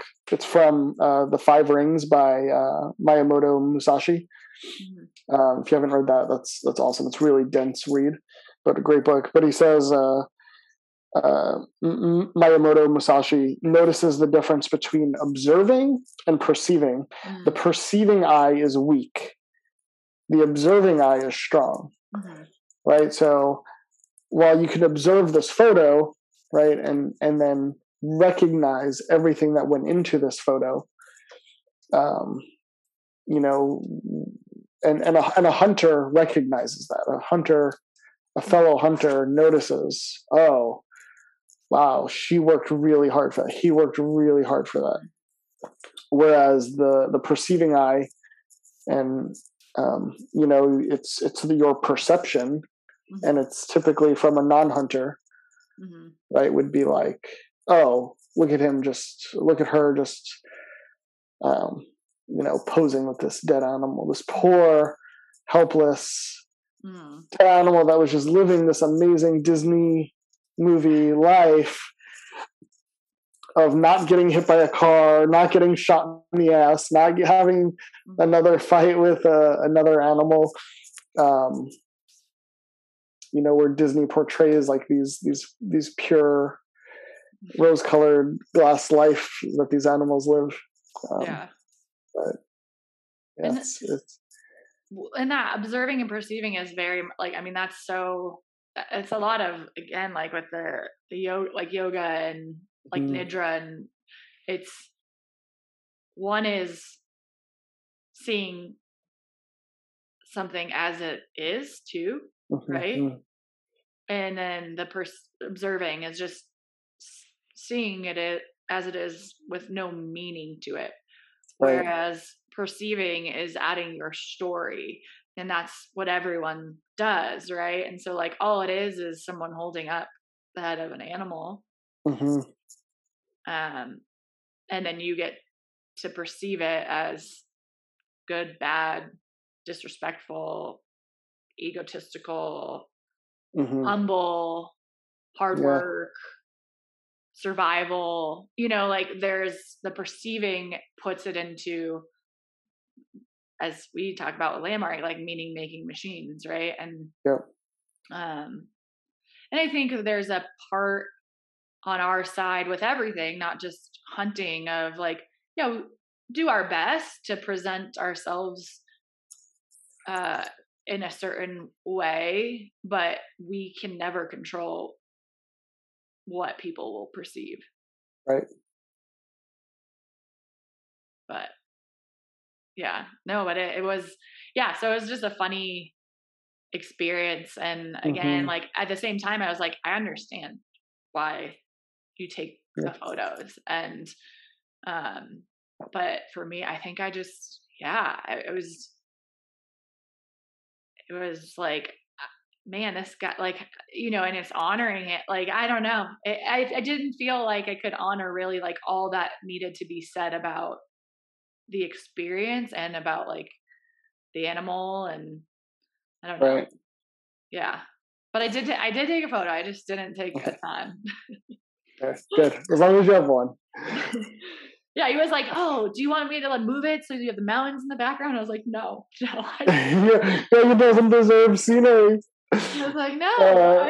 That's totally us. I have video of us like time lapse of us like field stripping it, like all that, and the sun sets behind us, and it's amazing. Like, but again, right? Like that's part of it, is taking in the appreciation of those things, like as they're happening, and again, right? Like again, it's every person's own experience. Yeah. I can't tell you the experience to have.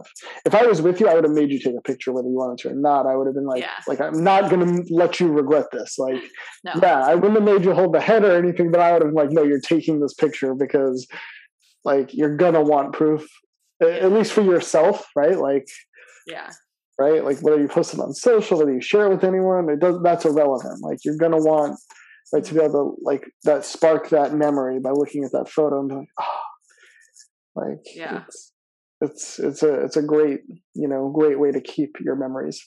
Yeah. And it's honor. It is. I think a photo is like commemorating like on a lot of different aspects, right? Is for sure. Yeah. So I'll send it to you. Awesome. Journal pumped. Hopefully have another one after this weekend. Yes. Yeah, for sure. We have to let's talk about recording dates and stuff, but journal pump, grab your journal. And write about just the normal stuff. Write about what you heard in this episode. And if you're not a hunter and you made it this far through this episode, if you've listened to other hunting episodes, maybe write about your experience and like what you're hearing as a non-hunter. And because it's interesting, right? It has to be interesting to hear two people talk about killing a creature, killing an animal, whether it be for meat, for trophy, for sport, all the above. Write about how that makes you feel. Maybe a family that's hunting. Maybe you want to get into hunting and you're like, how do I do that? Yeah, just write about your feelings, write, like, do you have experiences that have made you feel like what we've talked about, right? We talked about, I cued Brie on a few things, like how she felt, because I've been there and I know how I felt, and I'm sure she had similar responses, and you don't know that unless you're out there. Right? You don't know that unless you're doing this thing, and it's tough, and like that's part of, right, this picture taking is, right, like another hunter knows what went in to get that picture. It's not about the picture, it's about everything that it took to get that one picture. Right, the tears, the heartache, the heartbreak, the backache, the backbreak, the snow, all of it, right? And this is just another metaphor for all the things. Right? This, whether you're a hunter or not, this is the thing, right? This is our thing. It might not be your thing, but everything that we've described in this episode, it's it's what's standing in between your way and the thing that you want. Right? The down trees, the heartache, the heartbreak, the tears, the ethics, right? Is your ethics different than someone else's, and why is that holding you back, and why should it hold you back, and maybe you just need to fucking flip a coin to make a decision, and then just be okay with it. I don't know if I'd ever leave my decision making up to a coin flip, but that's tough. That's a tough one. But right about that. Being stuck in analysis paralysis. Yeah, for sure. Because there's no wrong way. Like, that's the whole thing. Is like, there was no right or wrong answer there. Yeah, there were just trade-offs. So it's like, well, yeah. And that's the thing, right? I said it multiple times this episode. There's no right answer. You don't know what the right answer is. Like the goal is to get meat in the freezer, but you don't know which path to choose that's going to get that. And Brie didn't choose the right path this time, right? Like that's just what it is. And she did with the antelope, and she's going to do it with deer. I know she is. So write about that. Write about, like, maybe you're in business and you don't know what the right decision is. You just need to act.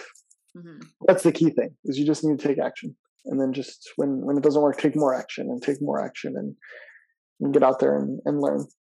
And again, as always, if you have questions about us hunting, or reach out to us, we want to hear from you. But yeah, other than that, Brie was awesome. I don't know if you have anything to add, but it was amazing talking to you as always. Yeah, it was great catching up and chatting life lessons of hunting.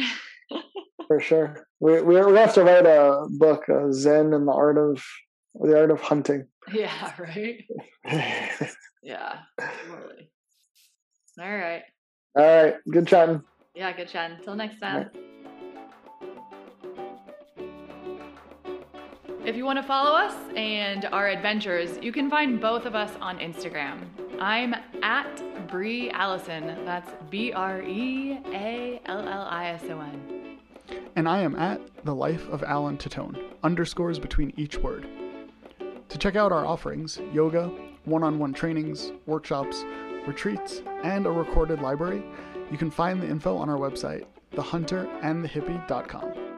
If you have questions for the podcast, about the podcast, feedback, suggestions, or just want to say hi, or find ways to work with us, our email is thehunterandthehippie@gmail.com. And don't worry, all of this will be in our show notes. Thanks for tuning in. Hopefully you weren't tuned out. To the Hunter and the Hippie podcast.